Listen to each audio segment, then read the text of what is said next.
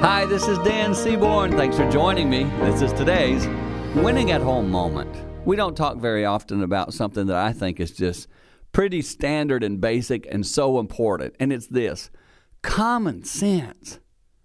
Just teach your children to use their common sense. I quite often say to my kids, make one good decision in a row, and then common sense says make another one in a row. In other words, two.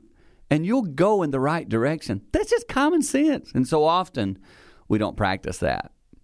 I'm asking you today, what's a common sense issue you could address in your life? Something you do and you go, I know that's not good for me. I know that's not healthy. I know that's not the best decision, but there you go again, doing it. We call it habits.